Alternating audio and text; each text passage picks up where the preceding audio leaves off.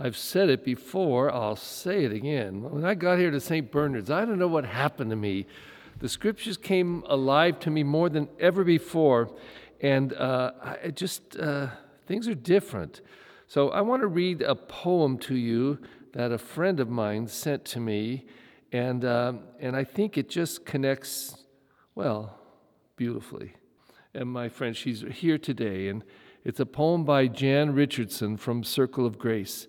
And it's really a blessing, I should say, for Ash Wednesday, about the ashes. All those days you felt like dust, like dirt, as if you had to do was turn your face toward the wind and be scattered to the four corners, or swept away by the smallest breath as insubstantial. Did you not know what the Holy One can do with dust? This is the day we freely say we are scorched. This is the hour we are marked by what has made it through the burning. This is the moment we ask for the blessing that lives within the ancient ashes that makes its home inside the soil of this sacred earth. So let us be marked not for sorrow, and let us be marked not for shame. Let us be marked not for false humility or for thinking we are less than we are, but for claiming what God can do with the dust, within the dirt, within the stuff of which the world is made, and the stars that blaze in our bones, and the galaxies that spiral inside the smudge we bear. OMG, OMG. I'll tell you what this does to me. This becomes cosmic. You know, most people think of the ashes just noting that we will turn back to ashes when we die, and that's why that ancient phrase, remember, man, that you are dust, and unto dust you will return. But this is cosmic. The dust of the universe, the dust of the stars. We're all one. We're all connected. And we can't unconnect. We can't. We can do it in our head. I cannot care about you, but I can't disconnect from you. I'm standing right in front of you. Hello. We can't disconnect.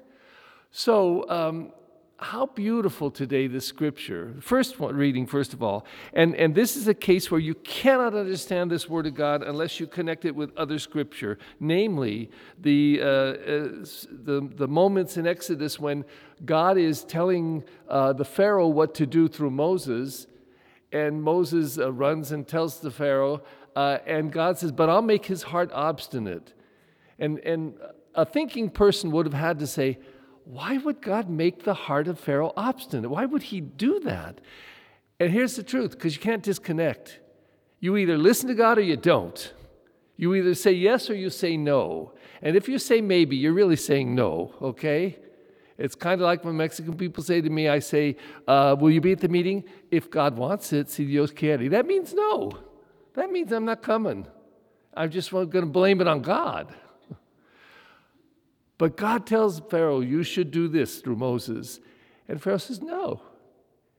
And every time God spoke to Pharaoh through Moses, Pharaoh said no and became more obstinate. And what finally broke him? It had to come to this. I'm going to take your son, firstborn son of every animal and every human being that doesn't have the blood of the Lamb over the doorpost.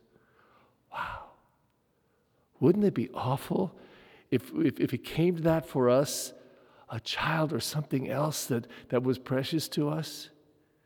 So then the disciples say, Lord, teach us how to pray.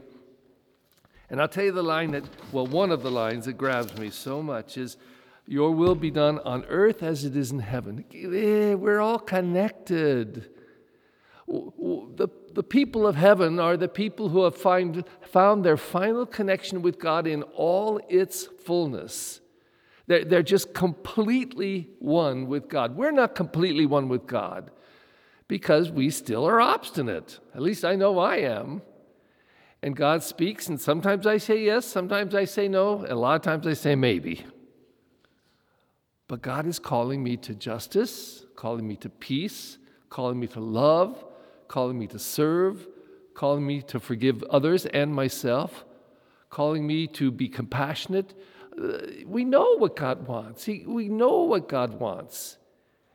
And we either say yes or no, or maybe. Today, We began last Wednesday with the ashes, the cosmic dust of the universe. God takes this and makes us all connected. It's like the air that we breathe. If I don't like somebody or like a race or whatever, and they're next to me, they breathe out, and I breathe in. I breathe out, and they breathe in. We're all really one. And so if we as Catholic Christians who know this, we know our scriptures, what's our call? God put us here through his Son Jesus Christ to bring his grace alive, first in ourselves and then in one another. And that's what Eucharist is about, making us one in Christ. Let us stand and lift up our needs and prayers to God.